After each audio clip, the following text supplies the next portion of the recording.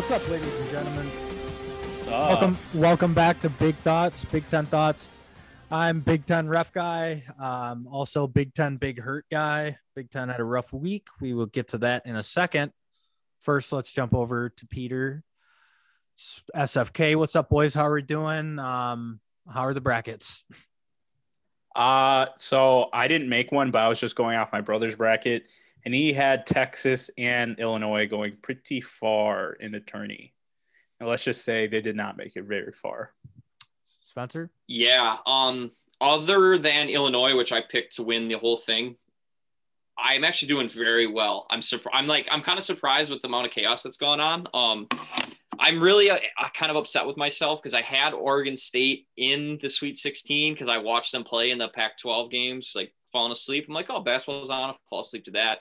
You know, we got Bill Walton, Conference of Champions out there on the West Coast, and I should have taken Oregon State, and I'm kind of upset I didn't. But other than that, I mean, I'm feeling good. I did have Michigan losing to LSU, so that one hurt. But I have LSU losing to FSU, so hopefully they'll kick ass. Yeah, other than that, I mean, not a great look for the Big Ten. But, No, hey, what are you going to do? It's March. We went from, 9 teams to 1? Yeah. Oof. Although I just want to preface our discussion with this. Although I think the tournament is very entertaining and entertainment factor, 10 out of 10 for sure. The way that it decides a champion for basketball is very interesting. And I would say it's about a 2 out of 10 or 3 out of 10 on that scale. I might get some flack for this, but like the NBA plays, a 7-game series for a reason, because you can look at any team, and especially now with like the bubble with no fans or anything, you don't see Kansas getting the Kansas City draw with a lot of fans. So that helps normally, with these like smaller school teams and like freshmen potentially playing. But a lot of things can happen in 40 minutes. I mean, you look at the Texas game, and although they outshot Abilene Christian, they basically outplayed them other than turnovers. And it basically came down to a block shot that wasn't called a foul potentially. Yeah. So it's those variations. I mean, it makes the tournament great. That's why we love it. That's why we're into March Madness. I mean, I don't want to change it by any means. I just think that to determine a champion, especially when you have teams that are very good getting eliminated quickly, it's an interesting way to pick it. But again, great entertainment value. I don't want to change it. It's just an interesting take. An observation. Yes. It's not even a take. Thank you, Peter Chill.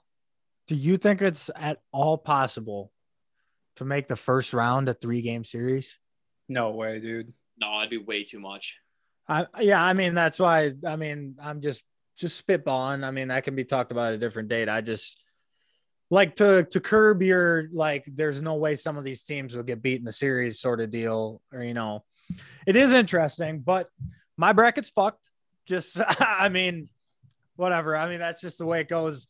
If it proves anything about truly how much you can watch and how little you still might know,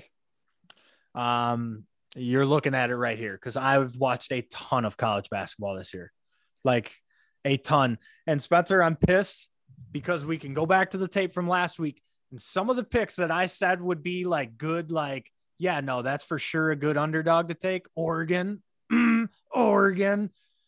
looks really, really, really, really, really sure good. I said that too. Spencer picked the Ducks, as Peter will attest. I saw something that said every year, or typically 1 through 4 team will lose in the first round, but this year 4 of them lost.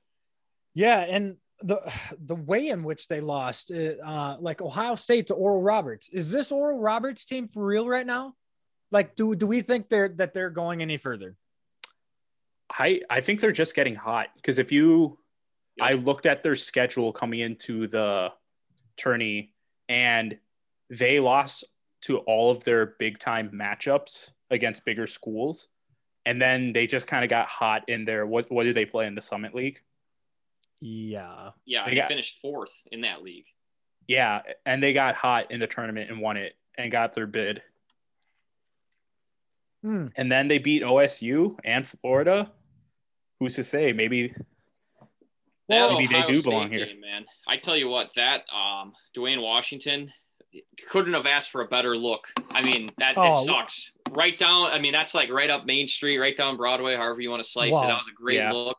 Just a little bit off. I mean, it just It's almost like that because a different guy took a 3 before that, right? Got the rebound, and it almost was like the perfect play. He was wide open at the top of the key. Well, I mean, anyone. Sorry, here's a little demo for you. Ready for this? Anyone who's ever played basketball, whether it be pickup or in an actual game, whether someone's passing you the ball or a rebound comes to you like that, when you get to walk into a 3-pointer at the top of the key and there's not a person within 5 feet of you and you're the best player on the team, you don't get a better scenario. You got to knock that down. Like I'm not about to be one of those freaks who sends them death threats, yada, yada, yada. That's insane. We can get to that in a second too. But obviously, I'm irritated he didn't hit it because I had OSU going from far. So I can only imagine how he feels because Dwayne Washington's a monster. I mean, I think he'll play in the NBA. Like, and that shot, that scenario, or at least the setup for that shot, he makes that 98 out of 100 times. Or, that exact wide openness, stepping right into it. So that sucks. But interesting matchup with Arkansas and Oral Roberts. Talk about this one for a little bit. So I believe it's the Muscleman, right? That's his name for the man. Yep. The Muss Bus. So they've already played Oral Roberts, I believe. Maybe I'm wrong, but I believe they've already played him. Oral Roberts lost by 10, if I'm correct. Maybe 11. I think you might be right. They played like 3 LSU or SEC teams, one of them being Mizzou. Can anyone confirm the 10 or 11 point win against on it ORU? So anyways, in the stat.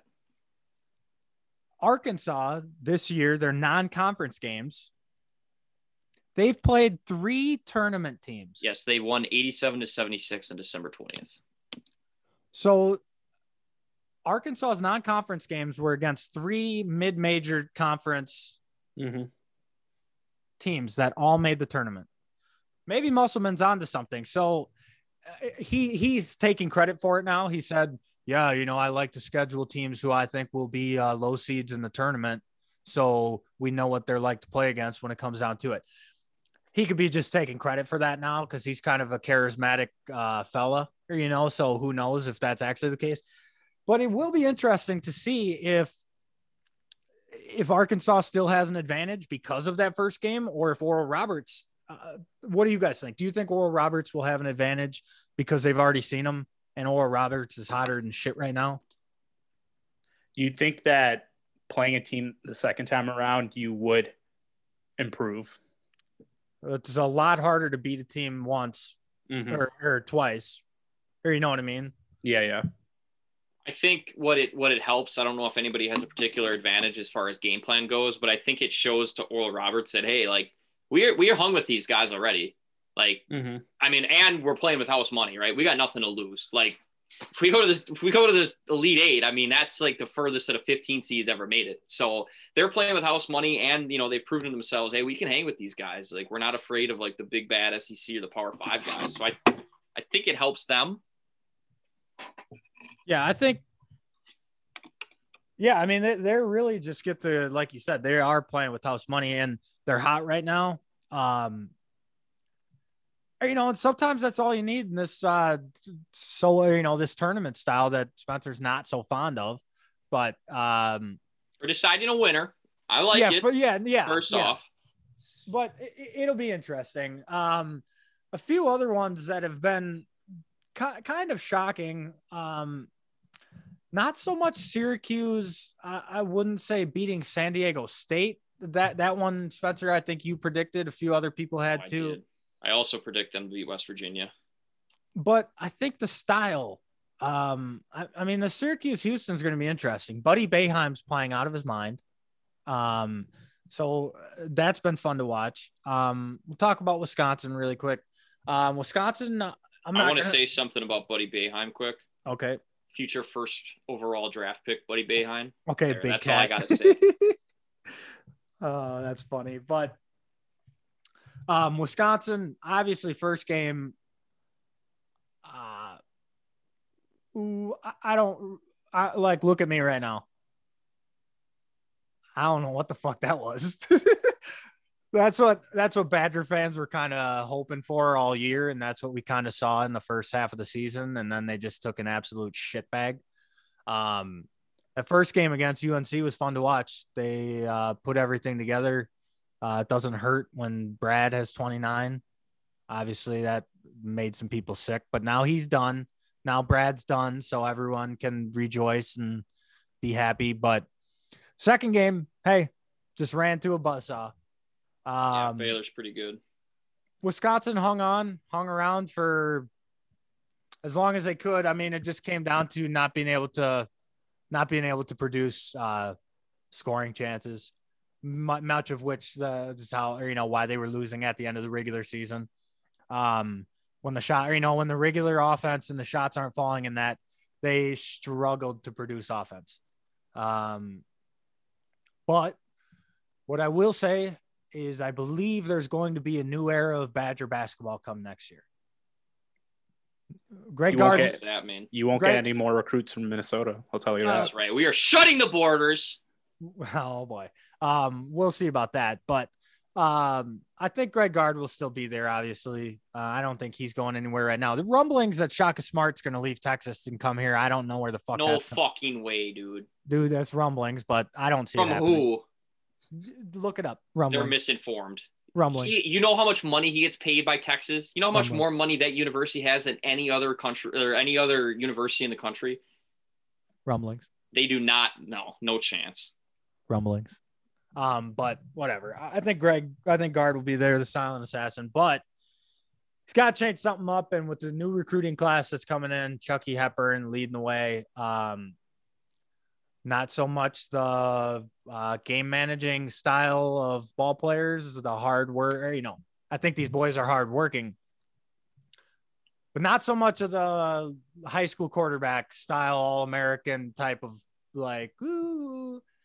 We finally got like some athletes and some ballers coming in next year that have only played basketball and know how to produce offense on an individual level, which, right, wouldn't you guys agree that when your team is not scoring as a team, like percentage wise, you need people who can create some offense?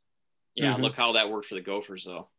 That's what Marcus Carr was, and that didn't really help. The Marcus Carr signature. That's a whole different. Is it though? Yeah, Is it though? Yeah, I don't think so. That's basically what you just described. He was the whole team. I'm saying, okay, I get what you're saying. I get where you're spinning it. Marcus Carr is the whole team. I'm saying there's going to be a changing of Wisconsin styles. So it's not going to be slow swing played. No, I think the defense will still be there, but the slow swing obviously didn't work. It's not working anymore. And they have a bunch of people who are slashers, cutters, athletes. Cutters. Wisconsin doesn't usually recruit that. They don't recruit freshmen for basketball who are ready to play. You know what I mean? Didn't they have some freshmen play against UNC? What's that one dude's name? Number 5? Oh, Tyler Wall. Oh, he's a sophomore. Wall. Oh, well, whatever. He looked young. I didn't recognize him. He's good. Tyler Wall, he's good. But Johnny Davis, he's a freshman. He had a nice game. He is, I've spoke very highly about it. I tweet about him when he plays, but I think he's going to be obviously the leader next year for Wisconsin. They're graduating everyone, so they don't have a lot coming back but they do have my favorite player right now on the team coming back. So that's clutch. Who's that? Johnny Davis. I think that I think his ceiling is very high. The ceiling is the roof.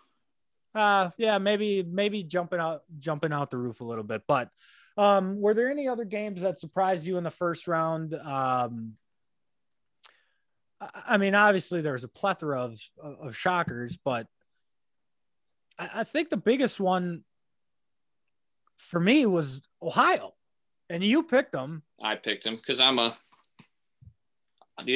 it comes to brackets, Peter.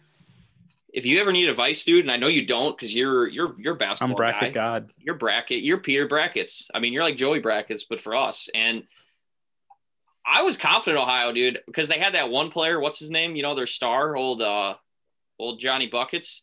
He's good. He'll go to the NBA. Their point guard. Asmus. I don't think he played for Ohio. No, who the fuck does Asmus play? No, for? he plays for Oral Roberts. Yeah, Oral Yeah. Roberts. He's But no, wasn't A. Smith the leading scorer in the nation? Yeah, 24 points a game. Sorry, Spencer. Jeez, yeah, I don't know why I didn't know that and why I didn't pick them. But anyways, yeah, Ohio played really well. Virginia, they didn't play for like a week. So that was honestly, that was one staring people in the face. I don't know why they didn't pick people.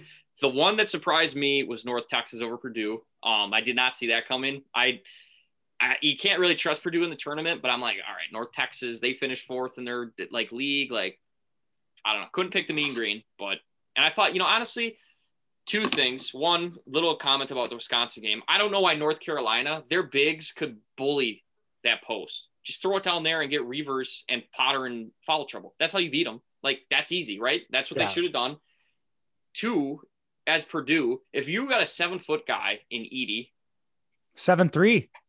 Okay, now he puts his hands above his head with the ball. What is that? That's got to be like 10 feet, right? Well, his arms aren't 3 feet tall, but. Oh, yeah, it is. I mean, you're looking at what, Peter?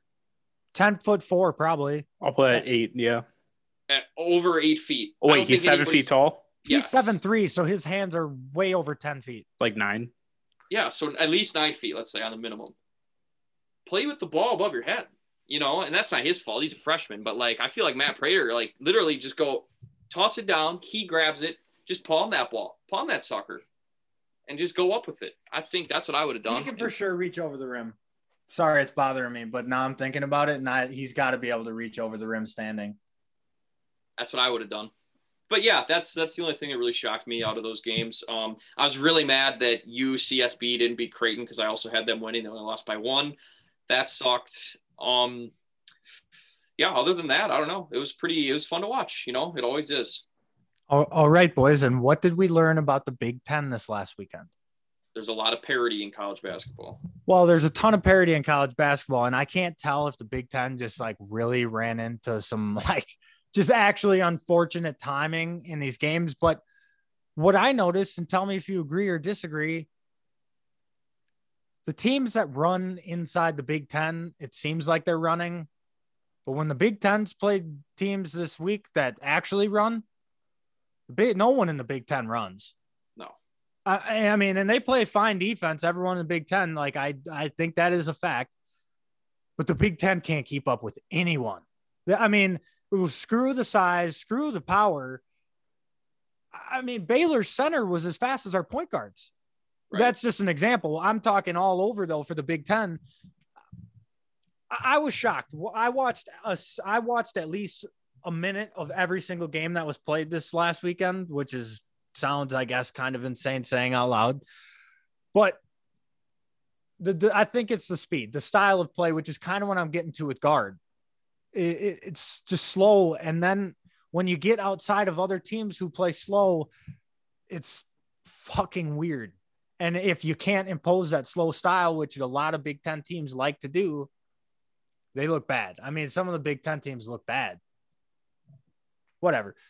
Wisconsin getting beat by 13 against Baylor. I'll take that. I'm fine with that. That's cool. But I don't know. OSU getting shit pumped. No one saw that coming. I mean, they lost by like 3. I wouldn't call that a shit pump. Well, I'm saying like they just shouldn't have lost like that. That's probably what would have, along with Illinois beating Drexel, Ohio State would have been like, Peter, what I said to you last week, like we're betting on Ohio State. Like it would have been I was shocked, genuinely shocked that they lost. I think they were like minus screwed by Loyola. But what were you going to say? Why is that? Sorry. No, finish your betting nugget or whatever. Oh, I think at the beginning, right before the game, the Ohio State game, they were minus 2,500 straight up. Sheesh. Which, if you know a little bit about betting, that means if you bet $100, you would get $2.5 back if you won. So the odds are not great. But anyways, what were you going to say about Loyola? Well, Loyola was way underseeded. They should have been like, coming in, KenPom had them at like 9. That's a 3 seed. Like that's a tough draw for Illinois. Mm-hmm. Shit. Loyola was one of the reasons that Wisconsin looked better in the tournament because Wisconsin beat them early in the season. I don't know how. that Krutwig for Loyola? Turtwig? Arva? Is that how you? It's not Krutwig. No, it is Krutwig. Turtwig's a Pokemon. Continue. Yeah, and Farva is from Super movie. Troopers. Yeah. But I don't know. That Loyola team's fun to watch. They play inspired. You are correct. I mean, they are underseeded. They were ranked in the top 25, right? Mhm. At the end of the season. So that They're alone, 22nd, I think. right? So that alone should put them in the top 5 seeds, right?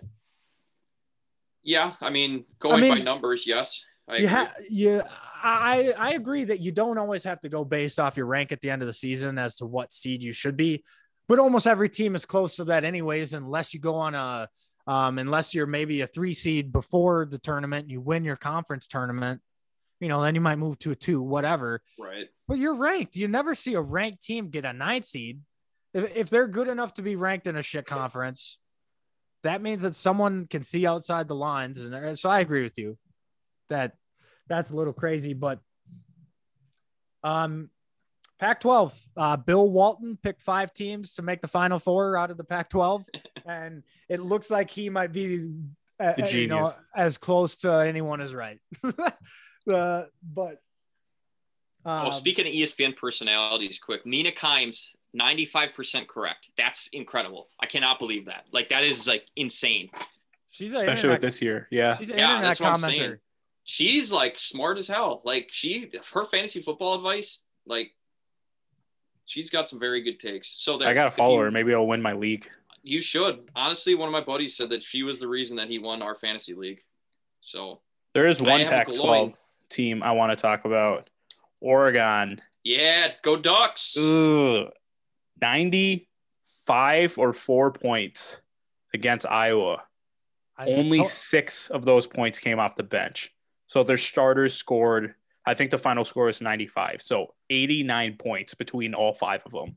That's what I said last week. They finally got their 2 ball players back, and that they're going to be an issue, I think was my exact word. Spencer, you were already on them, I know. But from what I saw out of them, I know they skipped their first game. Peter, what do you think about this, though?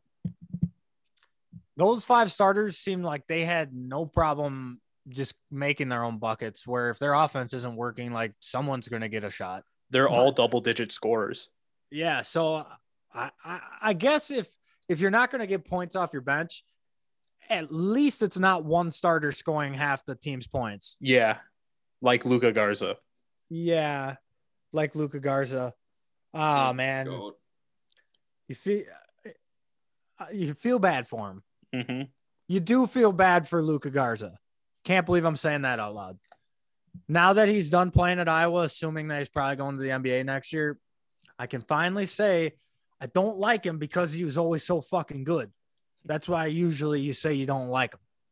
But he's got endless talent. If they can get some stamina on him, I don't see why he doesn't translate to the NBA. I'm thinking about the all-time greats that have played in the Big Ten, and it's hard to not put him as a top 5, for sure a top 10. That's without question. Probably a top 5, maybe a top 3, depending on who you talk to. But he had an incredible career. At the end of the day, the boys who, I don't know, kind of ended up being a lot better than anyone thought they would be in Wieskamp, Bohannon, and both the McCaffrey boys. They had really good year, and they had a really good year last year. And when it came down to it, they just couldn't get the shots to fall. And Luka Garza was frustrated. He had a tough game. He couldn't get anything going. Yeah. He had 36 points. Yeah, no, just wait. I get that. But what Oregon did that was so clear to me is they were going to let Garza beat him, but no one else. And none of those other guys on that team could get their own shots. They were forced up a ton of threes. And I know at the end of the game, when you're trying to make a comeback, you got to shoot threes. But I was pretty used to all year Garza taking it in. And when he doesn't get double teamed, he'll get his 25 points that way. And in the Big Ten, a lot of teams try to double team him, which leaves 3 very lethal shooters wide open. And that's why I was beating teams. don't double team Garza, don't give up threes. Work perfectly. Yeah,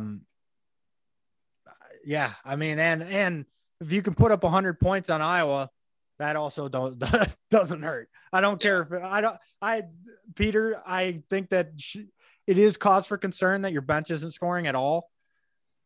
But if your starters are throwing up a hundo in a college basketball game, don't worry about it against Iowa, you might just say, fuck it right now. Yeah. Don't complain too much. Right. I will say the key to beating, they were talking about this with the Creighton Gonzaga matchup, like what a lot of teams will try to do. And like, you know, like you said, the Iowa thing is a perfect example. You double team Luka and he can take advantage of that because he's a great player. But some players who get double teamed, you know, they can't take advantage. And the other teams basically say, you beat us 4-on-3. Make your other 4 guys beat us at your like numbers game. And sometimes it works and sometimes it doesn't. But I just thought that was an interesting tidbit. Speaking of big men and Gonzaga, Timmy. That Timmy dude for Gonzaga, that Gonzaga team, I've finally been able to watch a few of their games in a row. Yeah. For the audience listening at home, I have knee pain. I thought my knees can predict the outcomes of games, but I was totally wrong. It's just knee pain. That Gonzaga team's tough. They're really good. I think that Mark Few, after I mean, I've spoke pretty highly of him this year. I'm a big fan of him, but I've also been very criticizeful. How do you say that? Critical, very critical. Yep. Thank you. Of the conference that Gonzaga plays in, but this year, non-conference, blah, blah, blah. I covered that. Listen to our show. You would have heard that already. Thanks for coming. But Gonzaga is Mark Few knows how to, you know, when you're watching coaches on the sideline, boys, and they can just work refs and they can just work sidelines. Mark Few is so good at getting in the refs' ears at the right time and getting just loud enough about the right things and calm about other things. And he's got like kind of like a swagger about him that I've not really noticed, I guess, before. Like I've spoke about his coaching ability and fastest to 600 wins, but I don't know if anyone can beat that team right now. I think their quest for a perfect season is very legitimate after seeing these first 2 games. And the one game was the first time that they were down by 10 points the whole year. And second half came around and they were down to BYU by double digits. Oh, okay. Second time all year. Then yeah. But nothing. They didn't panic. Suggs didn't panic. Timmy didn't panic. Timmy. Sorry, it's hard watching him play basketball and not saying that every single time he touches the ball. Well, and the thing is, too, like with Gonzaga, they have such – you got to play perfect. I mean, look at the Oklahoma game. Oklahoma came out and, like, was hitting shots. You know, they were playing super good. And like you said, Peter, I mean, you go, Oklahoma looks good. You know, they're playing good. My knees are hurting. I'm thinking it's a good sign. And then Gonzaga was like, well, you can't play perfect and keep this up the entire time, but we can. So why don't you knock that off and we're going to win this basketball game. And it just, they're so hard to beat. You have to play perfect. They just drown you out. It's like, it's like getting snuffed out, like a never ending, even when they're down.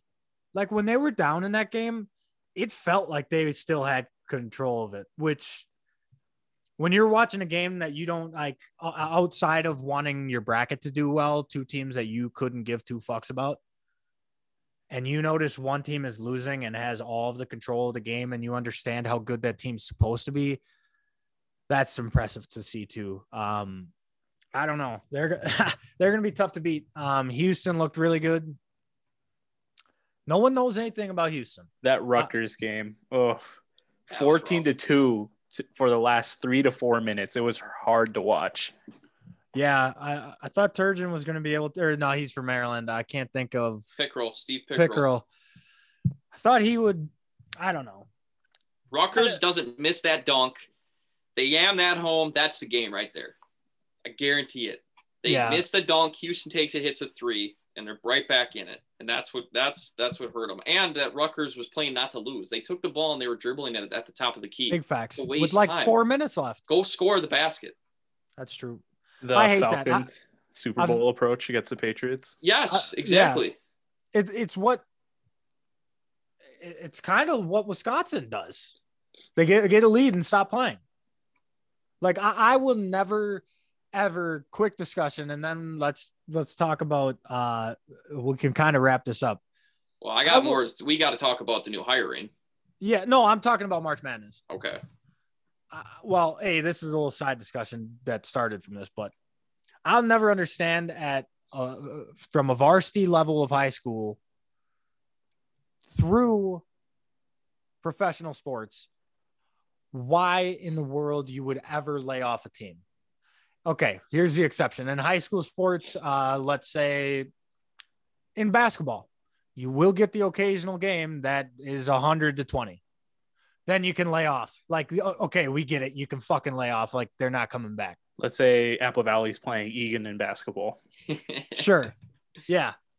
Like, you get what I'm saying. So in that scenario, lay off.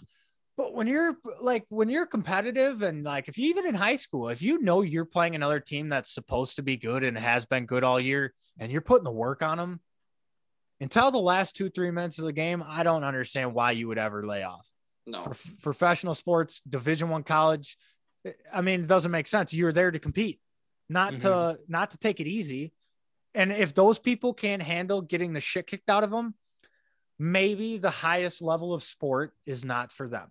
Just my opinion. Sorry if that's like a hardo, like, no, everyone can compete. It's about not hurting feelings. Okay. If that's the one opinion I have where I don't care if I hurt people's feelings, sue me. You hurt my feelings just now. Do you guys get what I'm saying though?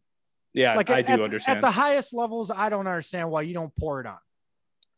I think it's more in Rutgers' situation. It wasn't that they were letting up so people could to be nicer to the other team.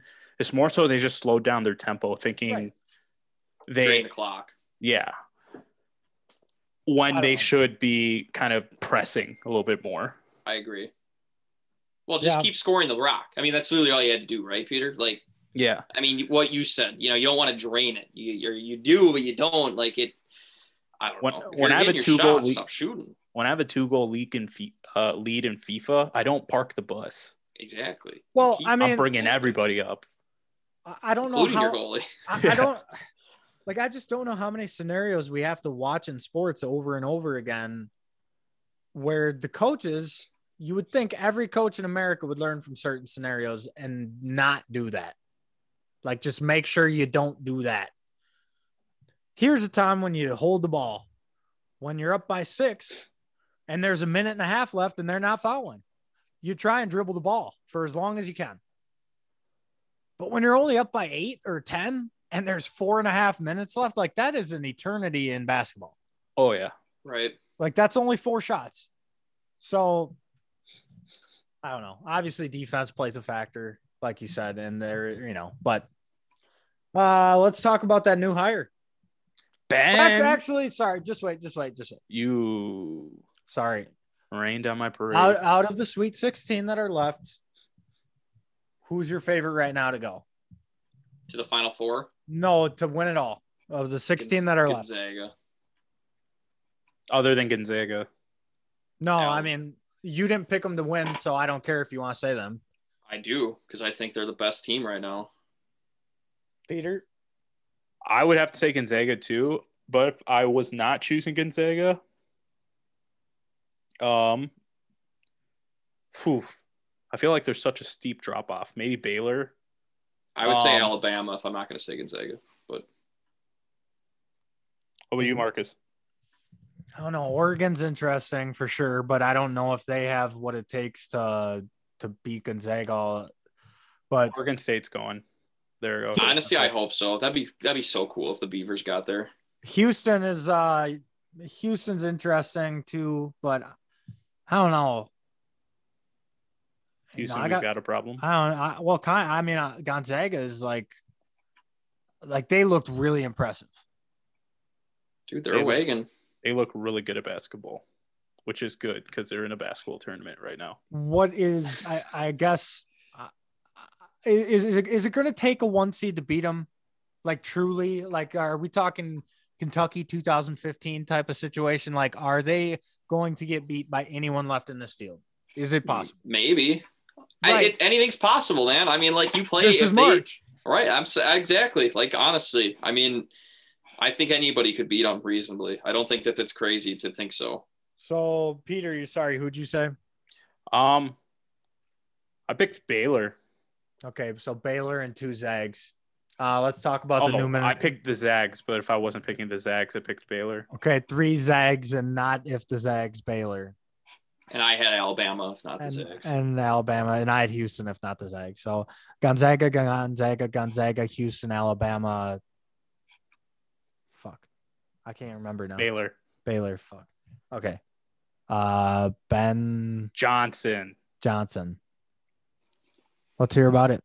I do have a little bit of an issue looking into his history a little bit. He hasn't had a head coaching job, and he just got turned down from like Northern Illinois or what was it for a head coaching job, and then he just jumps up to the Big Ten.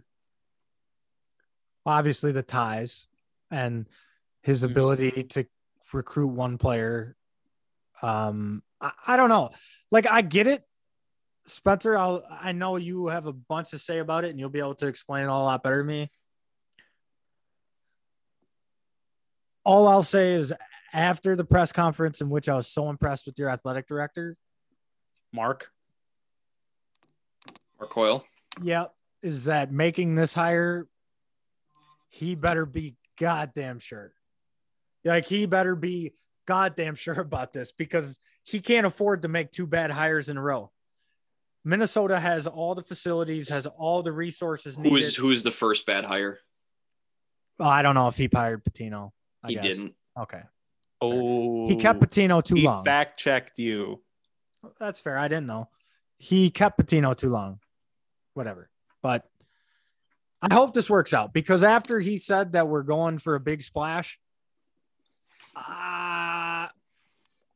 I don't know if he didn't think this guy was available before that press conference or what, but I didn't think that after that press conference that he would make his decision in a week after he said he was going to make a big splash with a lot of coaches that are still out there with unsigned contracts. So that's where I sit with it. I only question it for that reason after he goes, yeah, I'd like to make a big splash or whatever.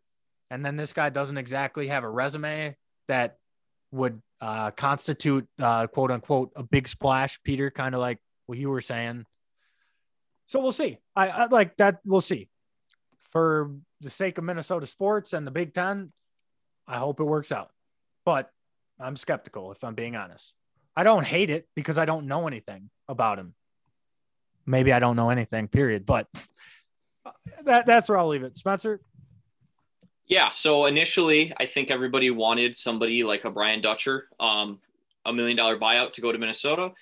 And I think that you maybe thought of a mid-major coach with coaching experience. I will agree with you, Peter. I don't love that he doesn't have any head coaching experience, but I love his energy. I got to say, Mark Coyle really doesn't miss with coaches. It doesn't seem like. He brings in somebody like PJ Fleck to Minnesota.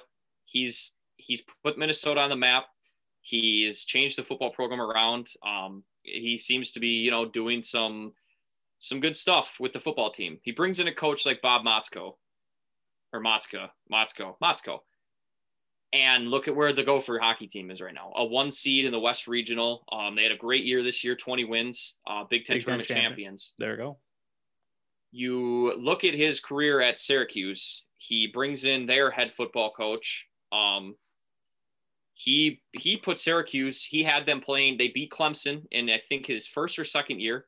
That's great. Syracuse isn't by no means as great, I would say, at football, but they're not where they were. They're better off. And I don't know. I mean, I trust Coyle enough where I think that, this guy clearly did something to impress him. I mean, at some point, whether it's with a mid-major or not,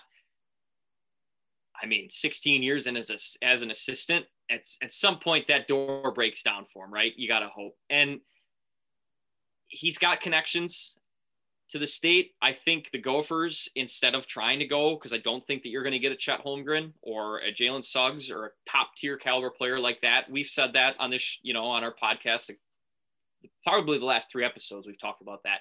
But if Minnesota can start to get the guys, we got Oturu, we got Amir Coffey. They're in the NBA right now. Wisconsin got Brad Davidson and Nate Reavers. They played 4 years there. They're not going to go to the NBA. They're going to play 4 years at college. That's going to be the highest state level they get to. They might be in the G League or in Europe, but like that's probably going to be the highest stage they get to. And that's not a bad thing. You know, they've developed, they won a lot of games. They've played super well. You know, they won the Big Ten tournament or the regular season last year. And Minnesota needs to focus on, you know, maybe we don't get Chet Holmgren, but we keep those other guys in state. I think he helps with that. He has ties to De La Salle and the De La Salle High School, which is, Peter, I think you can attest to this. They're perennially pretty dominant at basketball in the state of Minnesota. Gabe Kalsher is an alum from there. All of the former players who he was an assistant for speak highly of him. Why wouldn't they? I mean, you know, you're not going to come out and say this is a stupid hire.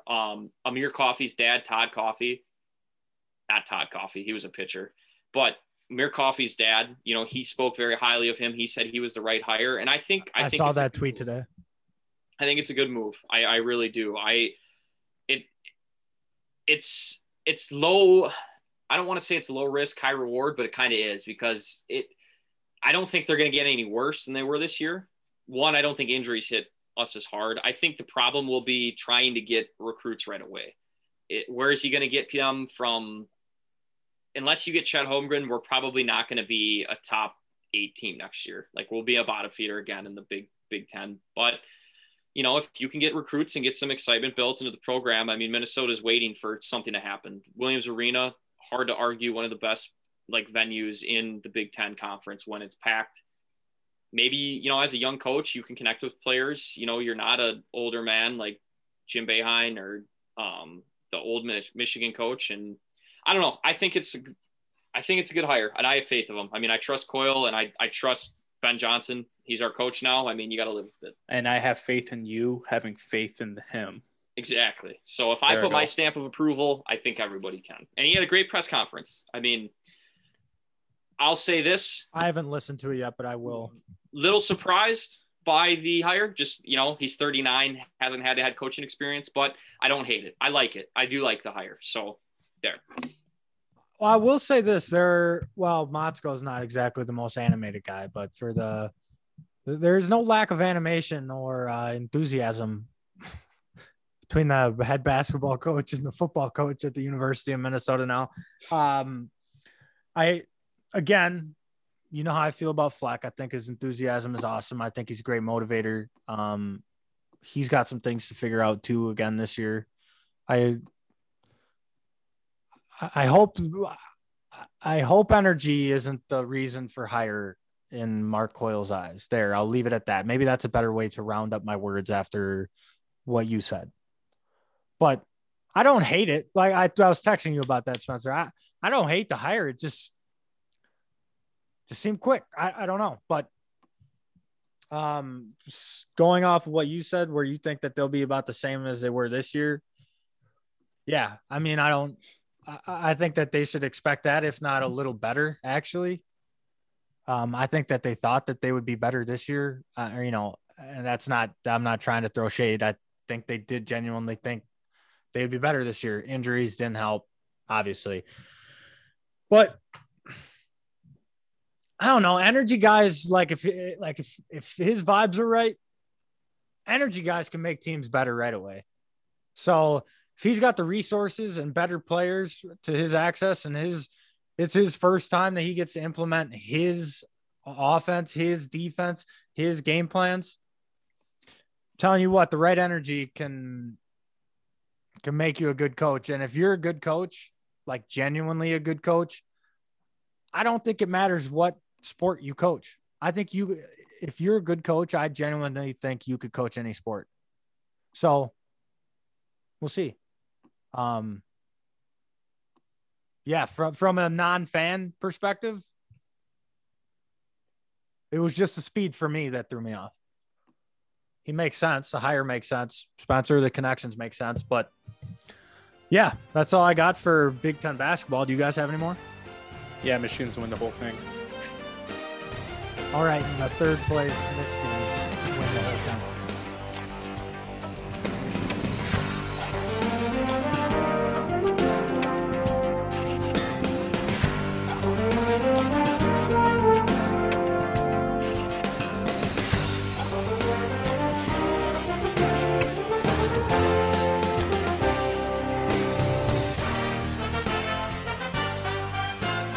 All right. And next up on Big Thoughts, the now regular segment, of course, we welcome Wild Dan. A lot has happened in the sports world in the last week. I haven't been able to watch a whole lot of hockey, so you want to give us an update, a little overview of the league, a little state of hockey with Wild Dan, as Spencer so creatively came up with? What's up, boys? What's How are we doing today? We are doing rainy day. Kind of ugly out. Oh, rainy day indeed. Indeed. Yeah, very big week, I would say. I learned a lot this week. I got excited this week, and I got sad this week. That's like, I did all three things. But big week indeed. In terms of the Wild, we got kind of stomped by the Avalanche. Big time. Twice, 5-1, and then 6-0. Yeah. I started watching like the first 5 minutes of the first game. And I was like, we got this. We'll be fine. Sheer dominance. It was horrible to watch.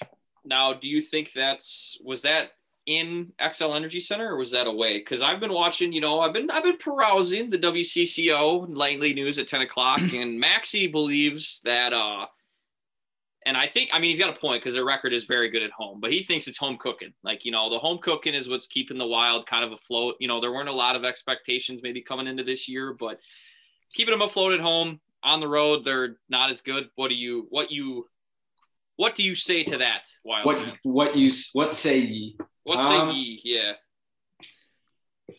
We are pretty good at home. Pretty sure we've won 9 straight now as of last night. I don't know how much home ice advantage matters this season, because there's no fans, so most teams aren't letting fans in the stadium, and those that do, it's only like 3,000 people, right? So there's going to be fans of both sides. So I don't know if that matters anymore, but fuck, if it does, then the Wild got it figured out. Yeah. Either that or we're completely screwed when we play someone away in the playoffs. That's just going to suck to watch. Sorry, could I ask a question quick? Yeah. You said that, this year with less fans, you don't think that the home ice matters as much. Mm-hmm. I don't know. Like playing sports and stuff growing up and still playing sled hockey now, like obviously not the NHL. Obviously the accommodations, not even close. Won't go there, but I don't know, like when I get to play like out of our home arena or like when we play a home tournament, like it's a lot like mentality wise. And this isn't the case for everyone. This is just for me anyways. I don't know, coming out of a home locker room, your home bench, like I feel like that would make a difference, but you don't think that that's playing into it at all this year? Maybe. I'm sure, obviously it's nicer because you're comfortable where you're playing at. And like you said, the home locker room and there's still that home vibe because the other team still has to stay in a hotel, right? Which would suck during quarantine. I mean, if you're playing the Wild 4 nights in a row and you have to stay 4 nights in a hotel or however many nights in a hotel, that would suck. So yeah, to a certain extent, it's probably going to be an advantage, but I feel at the end of the day, it's not what's driving us to do well at the moment. I think we're just playing pretty well, although it is scary that those 2 Avs games were a big wake-up call for us. Now, does the XL Energy, this is my last thing about home cooking. Do they have a special food item there that like the Wild can only get when they go home? Like I know that certain teams, like I'm sure the Avalanche have Rocky Mountain oysters, at the formerly the Pepsi Center, now Ball Makes Arena. You so strong like bull. Yeah. Do you think that like maybe they got some poutine or like some Dippin' Dot, like secret Dippin' Dot sauce or something that like Kirill's just crushing at the X or what? Dippin' Dots. I haven't had Dippin' Dots in a minute. I don't know. Maybe like wings or some shit like that. I know what you mean, but I would have no way of knowing, Fair enough. I could only imagine maybe there's something brewing underneath the stands, like a chili of sorts. Oh, I could get behind XL Energy's chili or something. That sounds good. Why do you think we're doing so well at home, bro? It's the homemade chili. Yeah, it's the XL Energy chili, man. Chili from the X. Yeah. It's probably no. Who's the Tom? Oh my God, what's his name? Tom Reed. Oh, like the radio man? No, well, he might be on the radio. I don't know. He has a bar just on the street. He used to play for the North Stars. Gosh, what's his name? Maybe he's whipping something up. He's cooking up. He's got something famous brewing. I cannot think of his name. right over Spencer's head. I heard it, chose to ignore it. Oh, that wasn't even a bad one. I'm actually very confused about what the fuck you guys are talking about. I can't lie. We're talking about what's making the Wild really good right now at home. No, Spen thought maybe it was some cooking, some literal home cooking is essentially what you're getting at. Maybe. Players live with each other all the time. You never know what's going down. But yeah, I don't know. It's been a really important, just to go back to, the Wild, I would say it's been a very important weekend and week for us. I always said that I'm going to feel a lot better about us going into the playoffs when I see us play, the stronger teams in our division. And this weekend we struggled against a very strong team in all aspects of the game. We just looked completely shut down the whole time. We didn't have any breathing room. We didn't really make chances for ourselves. And it was just a dominant performance against us. And we weren't doing anything to stop it. So I think now that we've kind of gone through that early on in the season, we can really develop off of that and work off it to get stronger, hopefully mid-season. Well, and in that West Division, this is the first time all year that I've noticed that unlike the other divisions, teams were pretty close. The bottom was close to the top. Now, a week after we last talked about it, now it is not close. There's been some legitimate separation between the top and the bottom. Obviously, you're looking at the Knights, the Avalanche, and the Wild. They're all within 6 points of each other at the top. And then the differential now at the bottom is 24 points with the Ducks and 28 points with the Sharks. The Sharks just keep doing this goddamn they're streaky. Not every other game streaky. They win 4 games, lose 4 games, win 4 games, lose 4 games. And that is just fucking brutal to watch. It's like, what I call that? Horrible. What? Mediocre hockey squad. Yeah. No, I mean, usually the mediocre squads can't pour together 4 wins in a row. So it's weird. And you look at that lineup and the production from like Carlson. Carlson's actually been playing better since he came back from the groin earlier this year. So that's been nice. Points are average with him right now, but better than what they have been production wise in the last year, because he's just hasn't played much. When you look at that lineup, they should be better. Obviously, they don't have, they're missing guys like Barclay Goodrow and who's a dude who plays for the Avs, number 72, Donskoy. Guys like those two who are now like major role players on third lines of Goodrow just won a cup last year with the Lightning. Yeah, big time boo. And Donskoy plays a major role moving the puck around with the Avalanche. Obviously, he's not one of their top guys, but you hear his name called a lot when you watch Avalanche games. So whatever. So they're missing like these role players and fighting them.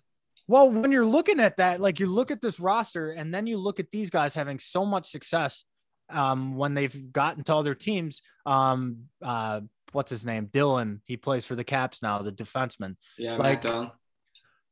Like, I don't know. It's like you let these people go.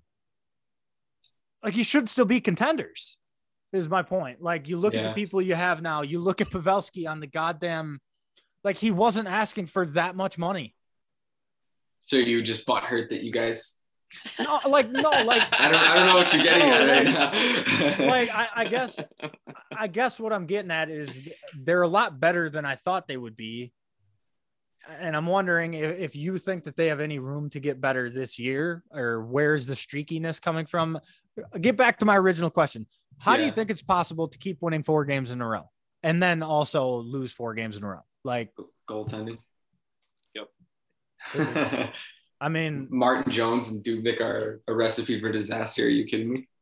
I don't think anyone would want that duo. Yeah, I mean, I sure don't like it. Exactly. And that's a big deal right there. You got to be confident who's behind the pipes every night. Look at Florida. Look at the Rangers. Look at Islanders. Look at Boston. Yeah. 2 really solid goaltenders, night in, night out. That's what you need. All the good teams are rolling out with them. Speaking of all Boston, the mediocre teams, unless you got Vazzy, then you just throw McKinnon well, or McKillany or whatever. He's starting like 70 games a season, dude. He's fucking crazy. Oh, I know. I drafted him 8th overall, bro. I could spend a whole episode just raving. Spencer, sorry, real quick about Boston. What do you have to say to Boston fans who think Tuukka Rask is a bad goalie? No, Tuukka Rask is good. No, I think Tuukka Rask is a very good goalie, but there's a lot of Boston fans that think Tuukka Rask has been garbage and is garbage. No, I don't think so. I mean, if you look at his history quick, not his history, but like the D-core has always been, I think, especially with Torrey Krug, like they were really focused on offense. Wouldn't you say, Dan? I mean, I think that you look at, they had Zdeno Chara and they had, like some other dudes who like to throw around the body, at least early on, but they still had Tim Thomason. When like Tuukka kind of took the reins, it felt to me like the defensemen were really focused on trying to score the puck. And, that can leave your goalie out to dry, which, I mean, I think that's good and bad for Tuukka because he is good enough where you can leave him. You don't need to exactly be like right there always, but you still don't want to leave your goalie out to dry every single time, especially when there's a loose puck. Exactly. And, he is getting older. So I don't think it's fair to say that he sucks. I mean, he's definitely a very competent, if not amazing goaltender and has been for the last decade. No, it's just interesting to always see. I don't know. Like they talk about on Chicklets, which is why I bring it up. Like they say that some people out there just cannot wrap their head around that he's a good goalie because of some of the situational games that he's lost. And it's like you think that 1 or 2 games a season define if you're a good all around goaltender. It's like he's one, and I'm not arguing with you guys. Obviously, I'm just like hearing this. It blows my mind. It's like he's won Boston so many more games than he's lost them. So it's crazy that I don't know that Boston fans feel that way, but I know it's also that market too. They're very passionate. You gotta take that with a grain of salt. So, Sven, I know you have some opinions about Binnington. What do you think about his contract? 6 years at $6 million a year. How old is he? 27, 28. Maybe he's 26. I think it's good for him to grab the bag. I don't know. I think we've seen in the past with goalies, they have a really strong performance for a couple of years, and then teams almost feel like they want to, they're under a really or they're in a really tough spot financially, and they have a lot of money tied up in a goaltender. You look at Matt Murray with the Penguins. Obviously, they kind of did that to themselves. He's been kind of a dud. Right. And they got rid of him for a reason. They didn't see a future with him. They wanted to get out from that financial. He might've been a free agent. They didn't see, the reason to sign value. Him. Yeah. They didn't see any value, which, that sucks. Cause like all these guys are good. I mean, look at Vancouver. They didn't want to give Markstrom, that money, and he went to Calgary, and he's been playing, very good. He's probably kept the Flames alive in the playoff hunt, I would say. I mean, realistically. And I mean, for the Blues, I feel like he's almost one of those dudes. Like he's like Ryan O'Reilly is a very solid player. Like he's a great player, borderline, one of the top centers in the league, I would say. You lock him up, you make him your captain, but then you lose Pietrangelo, you let him walk. All right, that's fine. Whatever. You can't sign everybody. You got to realize that. But I almost think that Binnington is like, he was a pretty big reason why they won that Stanley Cup. And I think it might be some of that, like, hey, you got us a cup, you kind of earned this more than. So they might have given him a little bit more of that payout. Yeah. And like, that's not to say that he won't be good for the next 4 to 5 years or even the whole contract maybe, but it's interesting to see, the teams continue to make a mistake. Not always, but, sometimes locking money up in one position, one goalie. I haven't looked at the contract, but I wonder if it's like front loaded. Because then if so, then that's good on them. Right. Good on Vince for securing the bag early on, so he can account for getting older. But it's low risk at that point, Right. Yeah. So if it's front loaded, then they're fine. And I would say that after that cup run that he made, sure, he does probably deserve to get paid. But I think Okay, so who was it that signed Vasilevsky for that unreal deal when he left? Was he with the Lightning? Tampa, yeah. And who? God damn it, who's the goalie for the Panthers? Bobrovsky. Yeah, so he signed. Is that mine? It's not me. It's definitely not. Sure is it's mine. your takes. Your takes are too hot. You got to go check that out. Me and Dan will hold down the fort. We'll come back to the Bobrovsky. I got a thing. I want to talk some fantasy hockey with Dan. Well, Good shit. I'll be. I wish I joined your league this year, write bro. this. I Write would have this loved down. it. So Marcus is going to go take a second because he's got the hot takes, so his fire alarm's going off. But Dan, I texted you a trade. Jean Gabriel Paquet and what's Pavlonovich? How do you say his name? The guy from the Rangers he's really hot right now. Had a very solid year. Buchnevich. Yes. So him, Buchnevich, and what was the other guy gave up? Oh man. JVR. Yeah, James Van Riemsdyk for Nathan MacKinnon. An MVP award finalist, you would think projected. And you said it was a bad trade, and I want to know why. Because MacKinnon has been on fire the last week since I've had him. See, JVR's cooled off, and other than Booch, I don't know if Jean Gabriel was really worth having him. I mean, he's worth the roster spot, but yes. Yeah, and I see where you're coming from, and I kind of take a little bit of it back, but also I'm in the mindset of dynasty fantasy leagues now, so I'm thinking like long term. Yeah, and all just of the guys like that your football one. Yeah. Oh my God. Sorry, keep going. My quarterback's a piece of shit. Field. Keep going. Jeez, to say the very least. But no, I'm thinking like long term, and I see all those guys' names, and I know they're all young. And they're all going to be amazing for the next 5 years, maybe. So, yeah, but would you not make that trade if you're trying to? League? I guess a lot of it depends on who else you have on your team, but I'm assuming that it's pretty good if you can just afford to trade a bunch of those guys. I mean, my center position right now, I've just picked up. I have Patrice. He's my team captain, my heart, my soul. He's about to be 4th all time Boston Bruins scoring. Yeah, I know. I need to get, and the Irishman who listens, you want to send me a Patrice Bergeron jersey with the C. I'm not going to say no, but so he's my captain. I have Bo Horvat. He's another center of mine. And then I got MacKinnon. So my centers are I'm good. And then I just picked up, Bo Horvat's one of the worst defending forwards in the league. That's we don't do plus minus. So don't matter. He's bottom 5. That's fine. We don't need defense. We just want points. We got goals, assists, power play points, hits, block shots. So no face-offs wins. Even though if we had face-off wins, man, that'd be different. I would be kicking ass right now. Nick Bonino would be an amazing asset. But anyways, I don't know. I think I'm assuming that from what you just said that the rest of your team's pretty good. And I would say if you're trying to win now, then definitely the trade works in your favor. Oh yeah, I'm trying to win now. And I traded with the guy at last, so helping him out a little bit. Yeah, I'm trying to. In real life, though, Buchnevich is having a great season, and absolutely. the Rangers are very good. All of a sudden, the Rangers are very good. It's because Peter hopped in the bandwagon. Okay, I'll finish this thought about the Rangers, and then can we go back to the goalie thing? Yeah. So Panarin is, at least for now, out of the woodwork with whatever was going on, and he's back to playing and practicing. And he, that was 4 or 5 days ago. He came back for his first game, scored right away. So getting him back.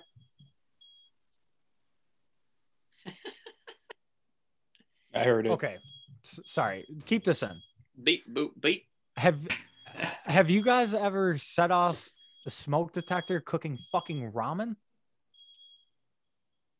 No, is it your girlfriend doing that right now? Is it in? Did she put it in the microwave? No. Oh, okay. Because that happens in dorms all the time. There's supposed to be water. There is supposed to be water. Anyways. I don't know if that is a crucial misstep if you forget to do that. Well, one time in middle school, I did make ramen without water. My mom was pissed. Put her in the microwave. Came out. Did you eat it? Nice. Hell yeah, I ate it. Mom didn't eat it. Jesus. It's like your mom making you eat soap, but she was like, eat what you made. Eat what you fucked the microwave up with, boy.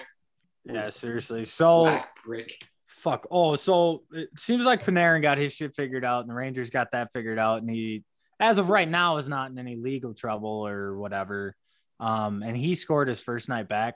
So that Ranger team just being able to hold down the fort while their best player was out. Sign of good things to come. Well, you'd have to imagine. And Z's heating up. Is that Igor Shesterkin? No, He's Mika Zibanejad or Oh, however you say Mika it. Zibanejad. yeah, and that's good because Well, he had a shitty start to the year. Yeah. No, Shesterkin's out right now. Shesterkin, he's out. Yeah. Shesterkin. So another question about a team out in New York. Right now, the 5 worst plus minuses in the league all belong to Buffalo Sabres. Yeah. That means they have 2 whole lines that have been scored on more than any other line in hockey, essentially. That is so fucking bad. I mean, at this point, I don't care if Jack Eichel is humble. I don't care if Taylor Hall is humble. I am getting the fuck out of there. It has not gotten better. They've tried. I know we've talked about this a little bit, and we don't need to waste our time on a shitty team, but this is crazy. Hey, Taylor Hall to the Islanders. Sure, whatever. Make it happen. Love how the Islanders got hyped because they went on a 7-8 game win streak, and it's like, bro, you're playing Buffalo and New Jersey 6 times in a row. Are you kidding me? Yeah. Yeah. But I don't know. Buffalo's got an absolute nightmare situation. And what I can't wrap my head around is I think before the season started, I can't remember, Dan, if you were already on here and we were talking about it, or Spencer, if this was our conversation. But if you look at the top 6 forwards and the top 4 D-men for Buffalo, they should be good. There's no excuse other than A, the GM's horrible, B, the head coach was horrible. Hey, shout out to our guy Don Granato, though. Kind of friend of the program. He's getting his first head coaching shot. Residual friend of the program. We'll say he's our friend of the program just for shits and giggles. But he's put a ton of time in. So being able to know Tony, and I talked to Tony about it, and he's super excited. So Donnie's put a ton of time in. So that's cool. But he inherited the biggest shitstorm that hockey's seen in a while, other than what Yzerman's trying to put back together in Detroit. So if you're Buffalo, I mean, they haven't been good for Godspeed. Sorry, but do you? I mean, if you're the owner, do you sell the team? I mean, where do you go from here? I would do? What? I would try to get as much publicity as I can, and what I would do is I would build the biggest barrel that I could possibly build. They're in Buffalo, New York, right? You know what else is in Buffalo? Niagara Falls. The Bills. Niagara Falls. So you take a big barrel and you put the whole team in it, and you send them over Niagara Falls for a publicity stunt, right? I mean, you know how many views you would get on YouTube if a big ass barrel with the Sabres logo, a couple sponsors thrown on there. I don't think that plane could fail. Yeah, no one would get hurt. And then you you got team doctors. I mean, they're there for it's athletic trainer month right now. I mean, we support our athletic trainers. I mean, they can work out the bruises. I think it'll be fun. I think it would be good. Can you tweet that at them right now and see what they think? Hey, at Buffalo Sabres. So I have an idea. Send your whole team over the largest falls in North America and see if they survive. They would, man. You know how many people went over the falls back in the day? All right. We have the technology. We do have the technology, as Peter likes to say. You know what? Put that in a simulation, Peter. Since we're going to sim if Tom Brady's the GOAT, or like Michael Jordan versus LeBron, let's put all the Sabres in a big ass barrel, send that over the falls, and then who survives? Everybody. I got a lot of ideas, by the way. I got a Dan, you like golf? Oh yeah. Yeah. So here's one.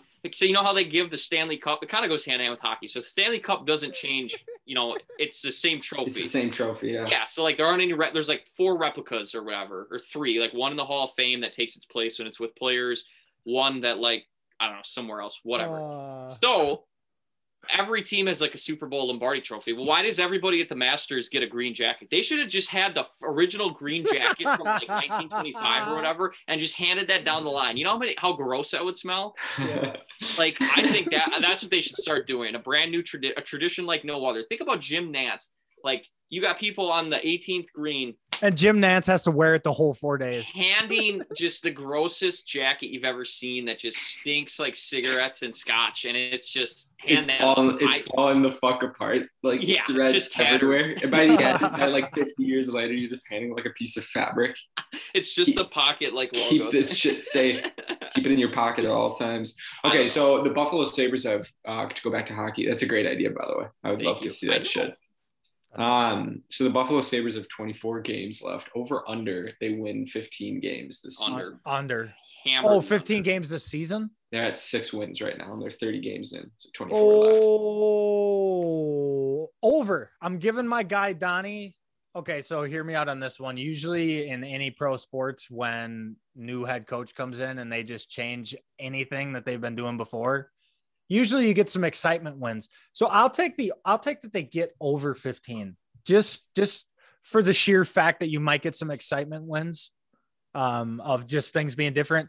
You know, Don's kind of playing fail-safe right here with them. And this is why I'm saying they'll go over is he kind of gets to start implementing his structure, but essentially gets to answer questions to the press and say, all right, boys, go out there and have some fun, you know, go play good, hard hockey. And he can't really do much more than that right now because it's not his full season to prepare. So, yeah, he's like a Tom Reedy. He's like, hey, Taylor Hall, right in the ass. Go. Yeah. You know? Spen, over, under? I'm going to go under because they're not good. Okay. Yeah, I mean, like that. Hey, under. No. Hey, you just wrote the best paper of the day. Well, I mean, They're not good. They're not. Yeah, hockey head, I say under. Having a tiny bit of faith in the Granato over. I'm going to say under 100%. But I also said that Ottawa wouldn't get to 12, and they're knocking on the door. They're at 11. Up. So back to the goalie thing before the fire alarm started. I feel like we're seeing this in pro sports where, like, I don't know. What did Binnington's contract end up being? It ends up as 6 a year, but he's getting like 12 this year and then like 8 and then like 4 and 2 or whatever. So we saw it with not Bobrovsky, but the dude for the Panthers. Sorry. Bobrovsky. Oh, okay. So he got paid a shitload of money and it is starting to work out with them, but they're kind of gotten lucky with young guys that have came in and been awesome, and Keith Yandel and Keith, but Keith. It's so hard to tie up your contract with the goalie. I mean, they don't even play every game. Like at no point in any NHL season anymore will you see a goalie play every game. So paying them as much as a center who might play 82 games is really inconceivable to me. Yes, the goalie position is so important. We can see that. Like, there's no question about that. But when have we seen, other than the exception of Carey Price or, you know, like Fleury, guys that are still playing right now that have been genuinely good for that long, you don't see it that often. Throughout history, there's been a select handful of goalies who have been good for more than 10 years. Can I spin zone this on you? Not in a bad way, just like, finish your point. And then I want to bring up something that I'm curious of what you guys have to say. So I guess in the Blues case, like, yeah, good contract to unload that. But Bobrovsky's contract is like going to start to fuck over hockey. And I know that their new agreement with the ESPN will allow the cap to go up and whatever. So that'll change things. I get that. But we're starting to pay people that don't deserve to be paid that kind of money. Like, professional athletes, it's insane that they get paid this much money to begin with. Just whatever. That's a whole different can of worms. Don't need to go there. But some of these dudes are getting paid money that they for sure don't deserve. And I hate it. And I think in hockey, it's starting from the goalie position because that is such a specialized thing to pay someone that much money. And then in turn, when you pay a goalie that much money, it is so fucking easy to put all of the blame on them. So I don't know. I think paying goalies that much doesn't work out for the teams in the end. opinions. Spencer, your spin zone. I guess we'll see. I think if I can just speak real quick with what Dan has to say. I got to say that, the problem is though, like, you're either going to pay your goalie that you're comfortable with and that well and like has a good style and everybody gets along with, or you're going to try to trust a rookie or somebody that another team didn't pay. And I think sometimes it's better to overpay for your homegrown guy or your guy that you're comfortable with than to do what the Canucks did and go, you know what? We saw this rookie who had a tremendous bubble postseason, and we're going to go with him and like have, Jonathan Markstrom as kind of like the starter, but also kind of the backup to groom him. So I think that's where you get stuck. And I think it's kind of like quarterbacks. Like, are there certain quarterbacks that are overpaid in the NFL? Yes. Look at Jared Goff. He probably doesn't deserve the contract he has, but at some point you either have like a quarterback like him, a game manager type guy who you trust and know can do some, like, get there and have that potential, or you're going to go and do, well, we can't take a quarterback every year in the draft and we can't just keep cycling through rookies. So like, we got to have somebody. Fair. That's my spin zone. I will take it. I support that. Dan, do you have any closing arguments? All I'm going to say and/or statements. Yeah, here we go. All I'm going to say is go Wild. All I'm going to say is the Wild got a goalie who's 24, and he's damn near leading the league in every single goalie category at the moment. He's on my fantasy team. And he's making like less than $1 million this year. We've got our goalie. Fuck Binnington. Fuck his contract. Argument done. Yeah, you better hope that salary cap goes up if this goalie's so goddamn good, because you're gonna have some. Yep. You it's gonna be an issue. You boys got the old Wild got some young players that are gonna require a shitload of money, a ton of money. Kirill's first contract, he might be able to ask for 12 a year. No. Right now, he'd be on maybe like 10. Maybe right like now, yeah, 12 is insane. That's a bit much, but right now he's on pace to be a 40 goal scorer, and most 40 goal scorers in the league right now make at least 9. So yes, we'll see. Other than Marchand, which go, but he's a team friendly guy. Yeah, he cares about his boys. Who do Wild have upcoming? Ducks tomorrow night. The Ducks. Give me a W on that one. I would say so as well. Because it'll be I don't know if he's still up, but I hope that for the Ducks, I hope Trevor Zegras is still up. He's super fun to watch. I'll be curious. I'll probably have to watch that game. But yeah. Do you have anything else? Nah, I think I'm out of it all. I think I just splurged everything I got. Dan, can I ask you one question not related to hockey? What's up? How do you feel about Patrick Peterson on the Vikings? And that's what I'm going on. I got a dip. All right. Thanks for coming out, Wild Dan. Thanks, Dan.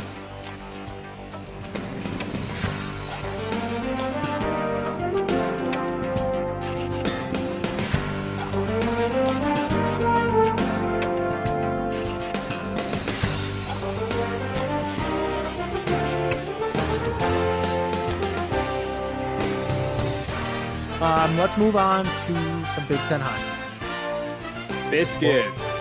Boy, oh boy. Woo! Hey, big news. This is the first time that all 5 Minnesota schools made the tourney. UMD, right. U of M, Mankato, Bemidji, St. Cloud. Fun fact, this is the 14th time all Wisconsin schools have made the tourney. Wisconsin. All Division I Wisconsin schools. Yeah, let's talk about it. So obviously the Frozen Four is what the tournament's called, but it's 16 teams. That's getting started this weekend. I'll bring up the bracket here, but to start off first out of the Big Ten, Notre Dame snuck in. The committee liked their body of work. They liked the fact that they played against 3 other really, really, really good teams. It shocked me a little bit. Spencer, did that shock you at all? Well, one, they benefited from St. Lawrence. St. Lawrence's COVID case directly from them. I don't think that it's bad. It's a bad thing by any means, but it was interesting, an interesting move to put them in, but I like it. I mean, I think it's good for the conference. I thought the committee also said a lot without saying a lot about the Big Ten bringing Notre Dame in as the extra team based off basically who they played. But moving Wisconsin into that first seed that eliminated 3 conference champions from being a 1 seed. Think about that. So I think that says a lot about Wisconsin. And if you can, I think a lot of regular fans wouldn't look into that necessarily, like of who they had to move out of the 1 seed. But Minnesota is the number 1 seed. Wisconsin's the number 4, number 1 seed. Michigan gets a number 2 seed. And Notre Dame, obviously, they get a 4 seed. But we're looking at the first round. North Dakota plays American International University, AIU, or AIC, I think it is, American International College. But I think North Dakota will blow them out. But what's interesting about a 16-team tournament, Spencer, thoughts on this? Yeah. If you get in, you genuinely have a chance. Yeah. It's like jumping straight into the Sweet 16. Yeah, literally is. But I would say that the disparity between the number 16 team this year and the number 1 team in college hockey is not that far off. North Dakota is obviously very good. They didn't play in that great of a conference this year, though. WCHA wasn't that awesome this year. It's not the WCHA anymore. Yes. Is it still? Wait, no. They're in the north, and I don't know. But North Dakota is really good, though. Super good. I'm not. Whatever. They deserve number 1 seed. I'm not saying that. Minnesota, Duluth, and Michigan are also in that. So that regional alone, think about that. North Dakota, Duluth, and Michigan. Have fun, AIC. I mean, there's no chance they make it out of there. Yeah, it's pretty damn good. Going down to Wisconsin's regional, they'll play out in Bridgeport, Connecticut. Wisconsin plays Bemidji State Friday at noon. Bemidji? The old Bemidji State. And then Bemidji, bro. Bemidji. Whatever, Bemidji. Bemidji. I literally, I know it's Bemidji. I say Bemidji. I've said we're just giving you a hard time. Lake Superior State plays UMass. I don't know a goddamn thing about Lake Superior State this year. Where is it from? What state? My guess is the UP or Michigan. Oh, yeah. That probably makes sense to me, yeah.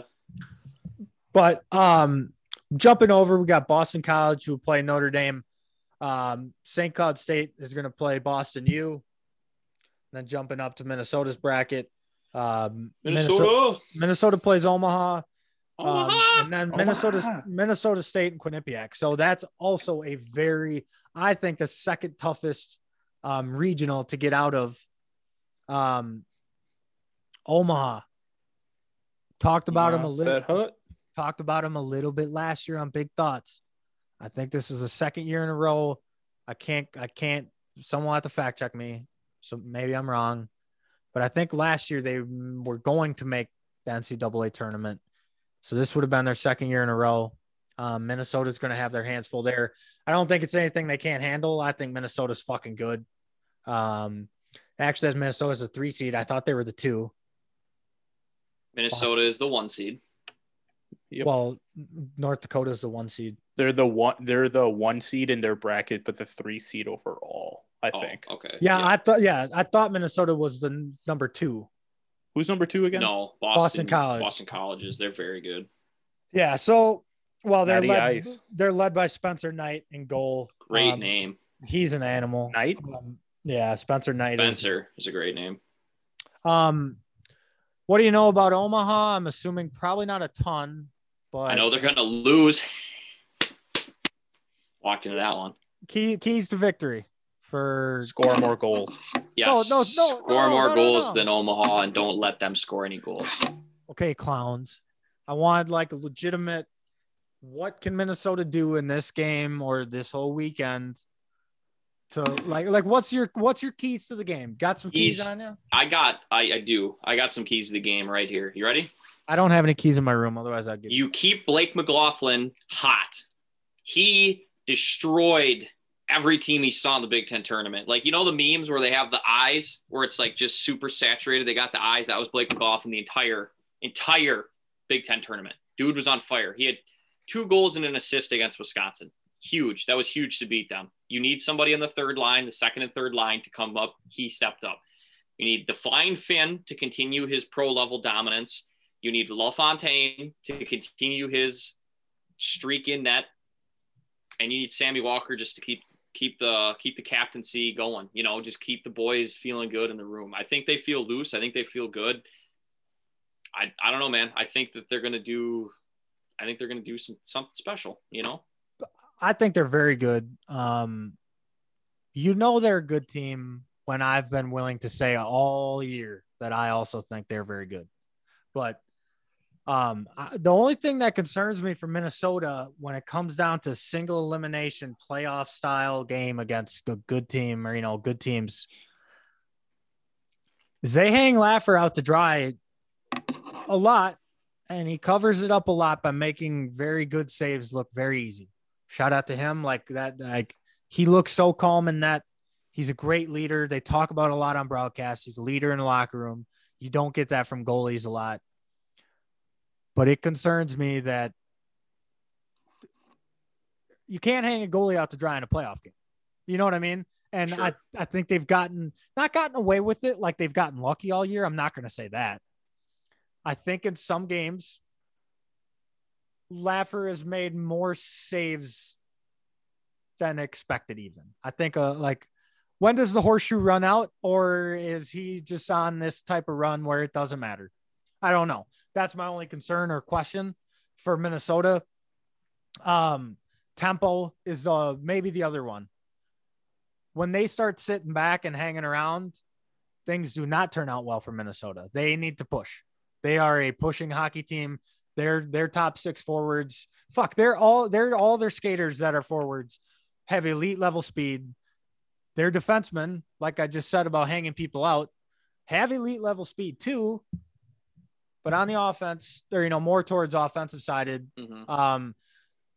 So I think for them, it'll be tempo and not hanging Laffer out too much. I don't think it'll be like, can we get our game plan or can we get our mojo or let's go out and bang the body. I don't think it'll be like, oh, we need to do this. I think they just need to move their feet, and any team will struggle with them.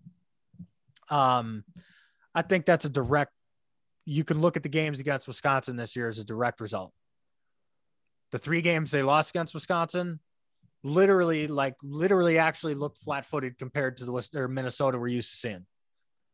Championship game where they beat Wisconsin had to climb back into it. They were all over Wisconsin zone at the beginning of the game, all over them. I watched that game too. Yeah. Gophers are now 2-0. What a good. Keep watching them. That was a good college hockey game. It looked like it was going to be a blowout. I almost turned that shit off, but Cole Caulfield's really fun to watch. Motherfucker's unreal. Roman Asha scored a goal. Friend of the show did score a goal. He scored two. He I think for the Badgers, looking at Bemidji State, thank you. I think for them, it's the guys who have stepped up this year who have turned into more than role players, the Dominic Mershes, the Brock Caulfields, the Jack Gorniaks. It's going to come from a line like that, getting a goal or being real physical, winning 75% of the faceoffs when they're on the ice, something like that from Wisconsin. Spencer, Peter, you guys saw it. You can keep Cole Caulfield and Dylan Holloway away from the puck for a certain amount of time. You cannot keep them away from the puck for the whole game. I'm not saying that they're going to have it the whole game necessarily, but Cole for sure is going to get his chances. So I think for Wisconsin, I don't know if you guys agree with that statement, that for Wisconsin, it comes from the guys who have stepped up. Brock Caulfield has 8 goals this year, whatever. People didn't know if that would happen. Yeah, to me, it's you got to minimize the damage that Cole and Dylan Holloway create. I think the way to beat them is how Minnesota did it in the Big Ten tournament. You need to score goals. You can't try to have them sit, because once they set up, you're bound for disaster. I mean, Cole has gotten a lot better with where he works the puck down and around the goal. I think that was, or the net. I think that was one of his major goals this offseason, from listening to you, and just the way that he's changed his style of play is working from that area. And when Wisconsin sets up, there's so many people that are moving. It's incredible, because there's so many moving parts. Like, you try to watch the puck, and this happens a lot in hockey. I think, you lose sight of that. You look at another player, they'll bang it off the boards. It'll come out. They just look for a rebound. And I think that's something that is very positive for them. And I think the way that the Gophers beat them is every time Caulfield touched the puck, they had 4 guys on them. Yeah. And that's pretty incredible when you think of like hockey and how it's played, because that means that 2 guys are open for sure. Right. Yeah. And the way you have to neutralize that threat. And then you got to hope a little bit too, that the guys you just mentioned, the more of the role players, the second, third line guys, that they don't hit the net or your goalie's on, I think that a little bit of both. Yeah. I think what you said about Cole is correct. I think he's having to get outside of that left little dot slot where Ovi likes to hang out. He's having to get outside of that and circle around more, because teams aren't allowing him to get shots off from there. And your point being on putting 3 or 4 guys on him, essentially what they're doing is trying to run a diamond penalty kill towards him. And it's one player, and that's what's rare. Yeah. Well, I mean, I'm not going to say that Cole's the best hockey player on the ice, but he is the best goal scorer and shooter on the ice at any time in any college hockey game right now. That's a fact. I don't know if anyone can argue with that. So he's getting a little bit of the Ovi treatment. Basically, here, please, if you can get a pass across the ice, or if you can get this puck somewhere else quick enough, sure, you guys score, but you're not going to beat me. Obviously, if you get out alone with Caulfield, that's dropping a bucket. Good luck. That's a 50-50 a true 50-50. But yeah, Wisconsin is just much like basketball. If they get that early lead, not letting off it. They have the talent to put 10 up on anyone. They just need, I'm not saying they got to go out and try and do that, but one thing that they got lucky against Minnesota, and it's a thing that's a very, very, very powerful thing for this Wisconsin team this year, is they run 5 forwards on their power play, which you never see college teams do. It's risky. Well, and Minnesota had a couple chances on shorties that they didn't score on. That's what I was saying, is it doesn't matter how talented your forwards are. When they get put against other forwards trying to go backwards, it doesn't work out well usually. Right. So that power play that's scored so many goddamn goals, I'll be curious to see in the tournament. And if I'm Tony, I don't change it. It's been so successful all year. It's been so successful. You don't change it, but they do have to be wary now that you're going to be playing a good team every game here, that when you're throwing all these shots on net, making all these passes, and you have 5 forwards, you got to get back. You got to have someone ready to get back, because Minnesota almost got him. And if Minnesota scores one of those shorthanders, Wisconsin probably doesn't come back in that game just because of momentum or whatever. So another thing that helped Wisconsin that game, just quick, and then we can stop talking about the Big Ten tournament. When they changed goalies, oh man, I think it was Blake McLaughlin again. He came down and he had such a great look at a goal. And whoever, I don't know who their back was. Who's the backup that came in? Not the backup, but whoever's the second guy, Baydoun came in, right? And he made an incredible stop. If McLaughlin buries that goal, that's the dagger. Like I don't think there's any comeback whatsoever. Also, not also like it's after the fact. It just, there's a lot going on in our world and the shit that we always cover. But Wisconsin women's hockey won their 6th national title. Mark Johnson now has 6 national titles in 20 years. They tied Minnesota for 6. I think Minnesota and Wisconsin both have 6 now. You're talking about, we talked about Patrick Kane and some of the all-time great American NHL players. Mark Johnson's got to be the greatest American hockey person of all time, right? He's right up there for sure. I mean, he's not the greatest player of all time. Although he did have some very good NHL years, no doubt about that. But the USA, the 2 goals against Russia, a goal in the championship game, like that's the most he's part of the most classic hockey moment in American history. He's now got 6 titles as a coach. He won 2. Coach too. He won 2 as a player. The list goes on and on. You get what I'm saying. And just humble. You've gotten to speak with him by passing a few times now.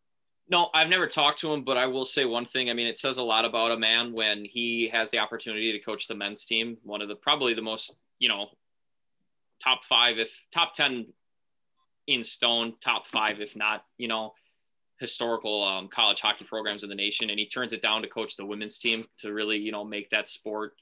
I mean, I think that he's helped that game grow so much. And, he truly cares about his players. Like, he lets the spotlight go on them. Like what you just said, you built him up. He has all these accolades and he really just kind of, I don't want to say he shies away, but, he lets the ladies have their moment, which they deserve, as athletes. Like, I don't think, especially in the sport of hockey, just because hockey as itself isn't covered as widely as it maybe could be or should be. But then you look at women's hockey and women's sports aren't covered as much. And he lets those those women have like their moment, and it's cool to see. And I think, again, it speaks to kind of who he is as a person. Just, you let the people who really like did something special have that moment and enjoy it and, kind of bask in like, hey, we just did that, Yeah. Well, and I don't think any of it's ever been, like you mentioned about turning down the men's job. I think it's been unapologetically authentic about growing the women's game. I don't think he does it so people talk about Mark Johnson being good for the game. But 20 years ago, he would have gave the same response that he would have gave last night, or like in terms of what he thinks about his athletes. Like, that's never changed. He's never switched up. So shout out to him. Shout out to the ladies for bringing that home. Obviously, there's no question how much women's hockey is appreciated in Madison. That barn's sold out every night that they play, which you can't say about many other places for women's hockey. So it's really special.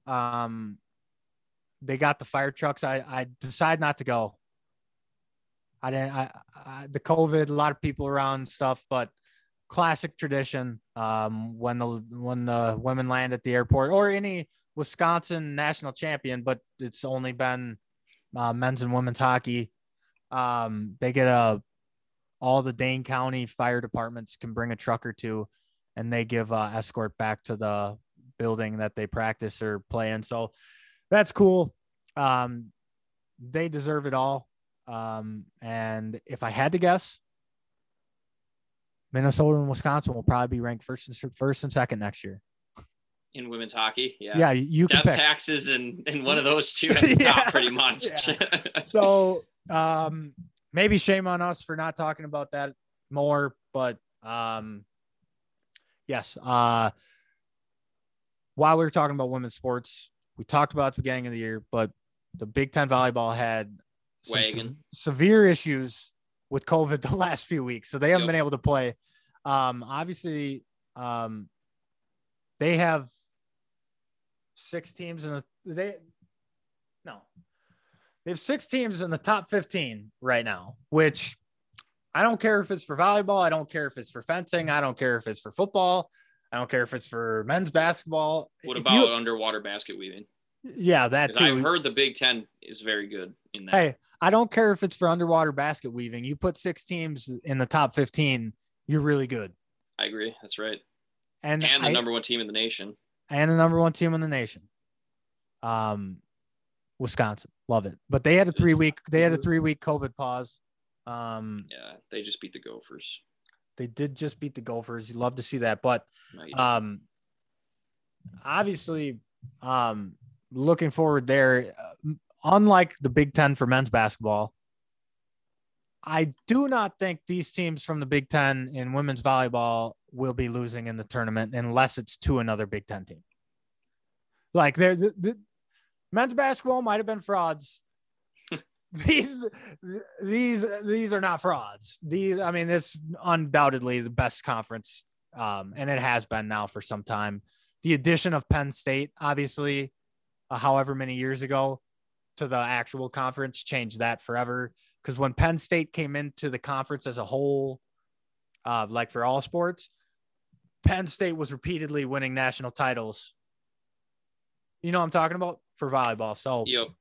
Yeah, that's a fact. No, bringing them in was huge. Yeah, volleyball is very good. I don't really get a chance to watch it, but hey, Minnesota's a volleyball school, so. Yeah, and then I think we don't need to break down the whole tournament for hockey, because we'll have another chance next week. But yeah, this week of sports, or 2 weeks of sports, rival when NFL, college football, NHL, NBA startup, MLB World Series that week, when all those are going at the same time. These 2 weeks, I would argue, rival that. You have March Madness. For us, we love the college playoffs for hockey. And then for hockey, I don't care if you're not necessarily a golf guy, but if you're a sports fan, you're always tuning into the last 1-2 days of the Masters, and that's coming up. When they continue to give away the jacket, which will start to happen. That's full circle. Podcast came full circle. I think, yeah, we are about to wrap it up, but I would like this year. Obviously, the Masters isn't in for 2 weeks, but I would like to give some prediction. I don't care if you don't follow or care about golf, boys. I want to do predictions for the Masters. Okay. Just for shits and giggles. Jordan Spieth. Not right now. Fuck, I was gonna say not right now. Okay. Jeez. Is there anything else you guys would like to add? Naomi Osaka is very good at tennis. Oh yeah, she's a beast. She just won the Australian Open, didn't she? I think so. I mean, that was like a month ago, but like she's unreal. We don't talk about tennis enough. I don't know anything about tennis other than like the top 4 men's players and like the top 3 women's players. Like I don't know how it's scored. I'll whoop your ass in Wii tennis though. No, Peter's good. Peter is very good at the Wii. I will say that. I know from experience, Peter is not good at MLB, but you get him on Wii and Wii bowling or Wii basketball, or not Wii basketball, Wii anything on the Wii, man. Catch me on the show. I'll work you in Wii Sports. No chance. Let's do it. You'll get murked. Murked. Super Smash Bros. You'll kick my ass in that. I know that. I will say this. Please do your part and try and keep people healthy and safe. We're, I think, maybe potentially looking closer at looking down the end of this thing. So be cautious and don't be selfish, people. That's what I'll have to say. And please stop shooting people. I will say that as well. Didn't think it had to be said, but I'll say that. Doesn't have to be about anything else. Just stop being selfish and stop killing other people for no fucking reason. How about that? That's not crazy to say. But yeah. Wash your hands, wash your butts. Wash your hands. Devontae Adams would say. Wash your hands, wash your butts, and take care of your peoples. But thanks for listening to Big Thoughts for Big Ten commenter for SFK and for Big Peter Ten Chow, hockey guy. Big Ten hockey guy. Peter Chow. Big Thoughts. Follow us on Instagram and Twitter at B1G Thoughts and B1G Thoughts _. Thank you to all the people who participated in our bracket challenge. I unfortunately do not think I'll be winning, thanks to Illinois and Ohio State. Having them in the Final Four turns out not a great idea, but whatever. You live and you learn. Then it turns out it doesn't matter how many sports you watch, you will still never correctly guess March Madness. but you can correctly check out Etsy. You can check out Down and Back Stitches on Etsy. And shout out a little plug for Mal since she designed our contest. Check out We So Glassy on Etsy and Instagram as well. There you go. Get a glass. Get a glass for everybody. Big thoughts. Go Badgers. Go Gophers. Go Badgers. Go Gators. Go Badgers. Go Badgers. Go Badgers.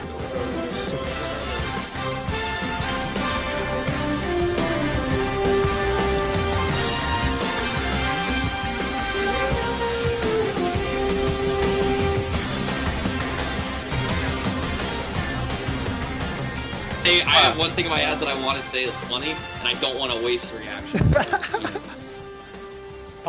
So no intro. We're just going into Wild Dan. Well, I'll give you an intro, but not the beginning of the episode. Don't worry about it. My friend's down there. That's not what I asked. It's not what I asked. It's not what I said. I gotta take a shit or whatever he says. You guys ready? Yeah.